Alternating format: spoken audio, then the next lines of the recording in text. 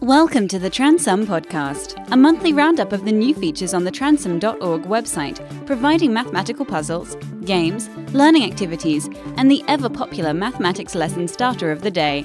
Here's your host, John Tranter. Hello, and welcome to podcast number 77. I'm recording this on the last day of March, which is when I normally record the podcast for the following month, in this case for April, but it's also a Wednesday, and Wednesdays I normally get up at 5 o'clock and drive over to Bangkok Airport, where around the airport there is a cycle track, 23 kilometers all the way around, and I thought, right, let's do a bit of multitasking and record the podcast as I'm cycling around. So let's just go up a gear here. Now, I'm not sure what other sounds will be recorded by this microphone. You may hear the odd plane taking off. They're not that loud actually, considering this track goes right around the airport. I don't know why, but they're a little bit quiet.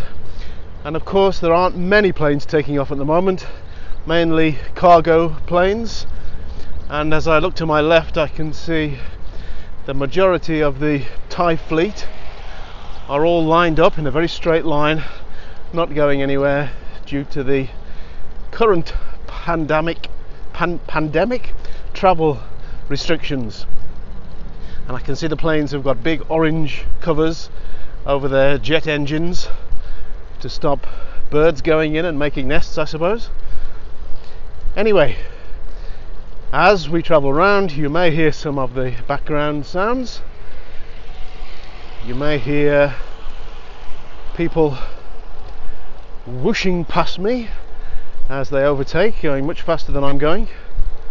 You may hear the birds twittering, and in fact there's quite a bit of wildlife around the airport in this area that's not built up. There's sort of a moat going around the airport, big area of water, and every time I cycle around you'll see at least two big monitor lizards swimming with just their heads above water in this water around the airport.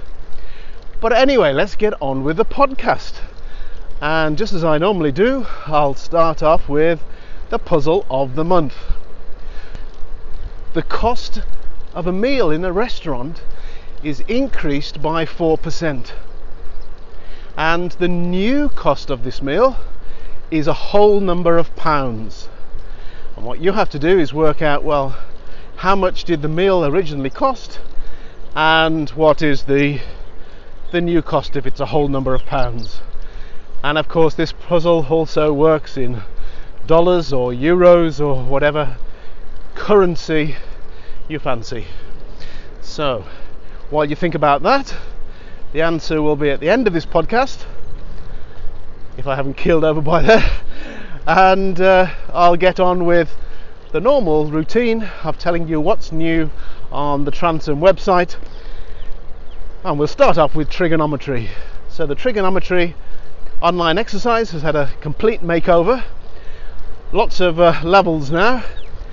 The first 6 levels, trying to decide how teachers would break this down, but anyway, in the end I decided that because there are 3 basic trig ratios, and because there are somewhere you have to find the side and somewhere you have to find the angle, so 2 types for each of the 3 trig ratios, that makes 6 levels altogether. But you may not teach trigonometry like that. You may teach the 3 trig ratios, sine, cos and tan, all together. So level 7, which is actually the default level when you go to this page, that's a mixed exercise of basic trig questions to get you started, and then level 8, I've called it a review. It's 20 questions which start off with the very simple basic one-step calculations, and then go on to real life situations where you may need to use more than one step in your solving operation.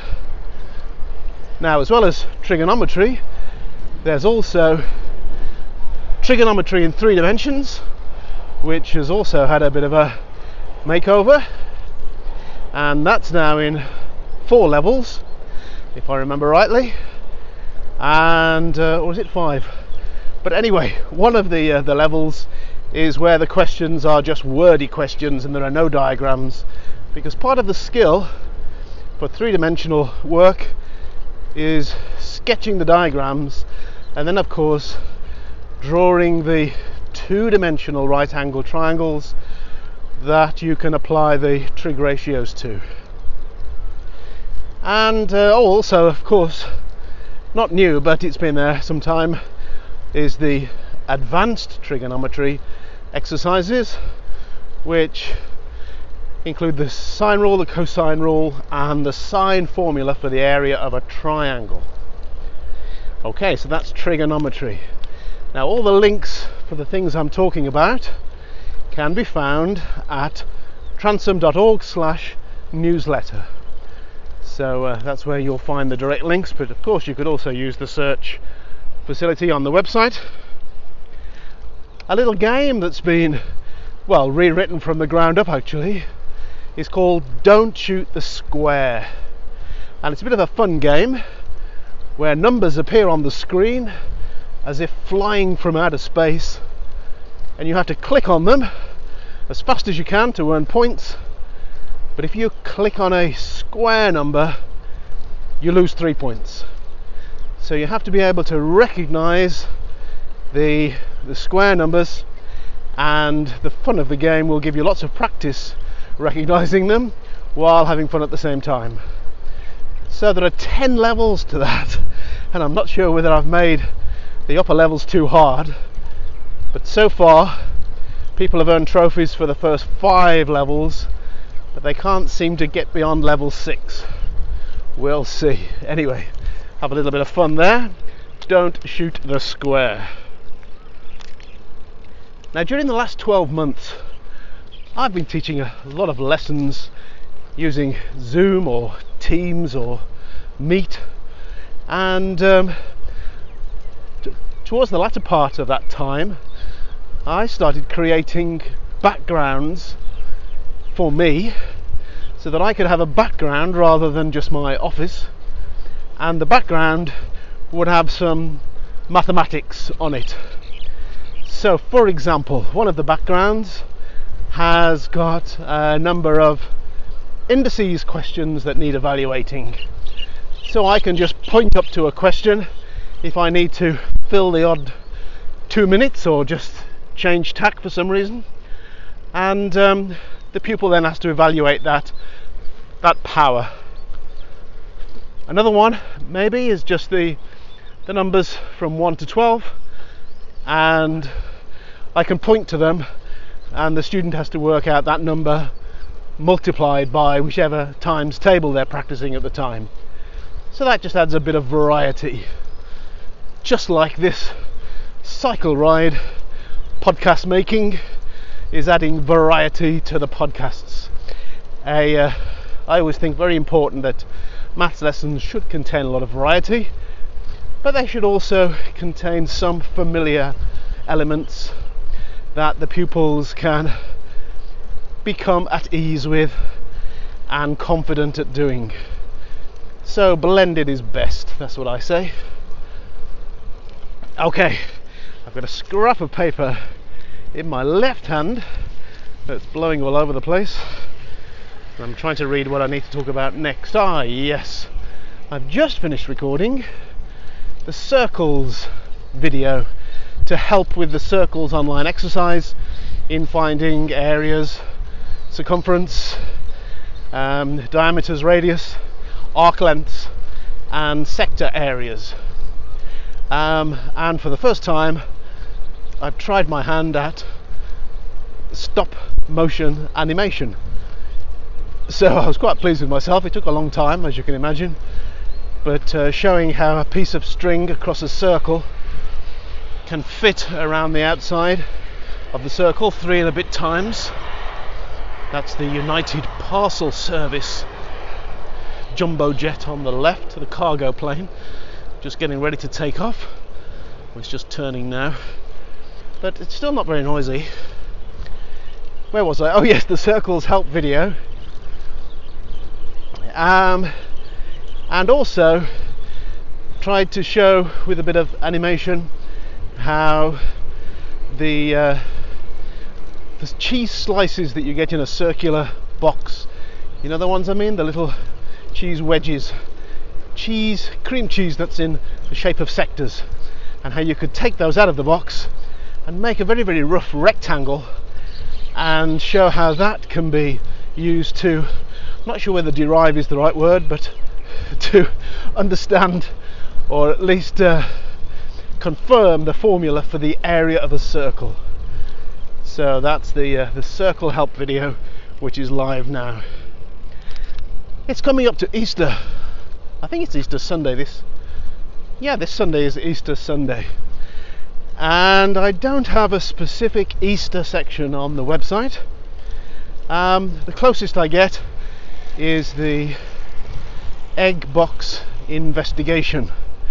Oh, someone just cycled past me there and surprised that I was talking about egg boxes to nobody in particular.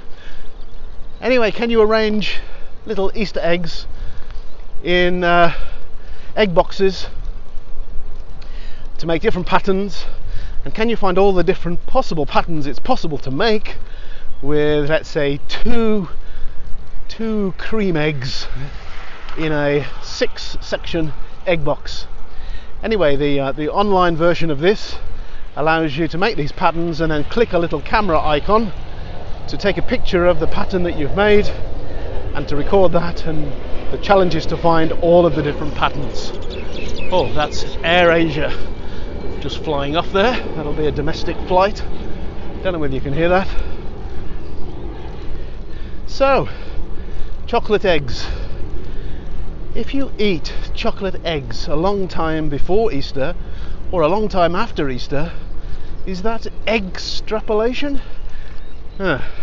Maybe not. Okay, let's get my bit of paper. Oh yes, coming to the end now. I just wanted to remind you that there is a page on the Transom website for end of term activities, mathematical, unusual, fun things to do at the end of term when you're not tied to the curriculum, and also holiday activities that you may wish to give your pupils the option to do over the Easter holiday. Of course, here in Thailand, it's not the Easter holiday, it's the Songkran holiday, the Songkran festival. But anyway, there's also a page on revision. So for those that are doing an exam of some sort after the holiday, there is a revision page which links to all sorts of things, including checklists of the syllabus, so that you can go in and with a traffic light system show which items of the syllabus you're confident with, which you haven't got a clue about, and which you're okay but you just need a bit more practice. Oh, I can see a little rest stop ahead, which there are 3 of them around this 23-kilometre circuit of Bangkok Airport. So I may try to finish this podcast by the time I get there, and then I can put this microphone away. Not sure whether it's worked at all or whether it's really noisy and windy, but there we go. Anyway, what else? Politically correct. Yes, I do try to be politically correct in all aspects of activities on the website. I do think it's important to have the little cartoon figures as things that attract students and motivate students. I mean, well, you've only got to look at the Cartoon Network or video games to know that students are motivated by those sort of images.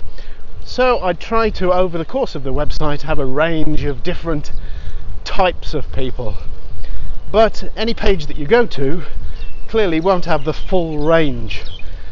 But if there's anything that you think on the website that is not quite politically correct, please let me know. Somebody pointed out something on a very old page this month, the old word for the Inuit people. Anyway, I've changed that, so do let me know. And any other suggestions, comments that you have for activities, please let me know.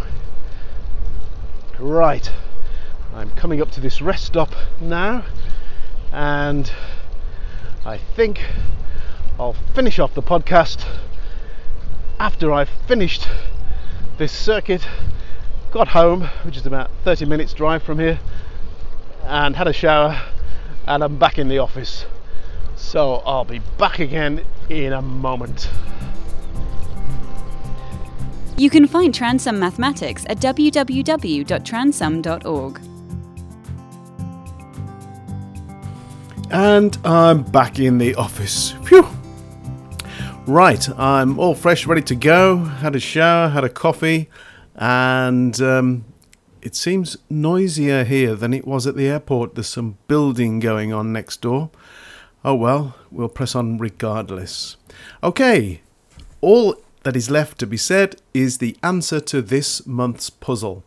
The original price of the meal was £12.50, which after the 4% increase became £13.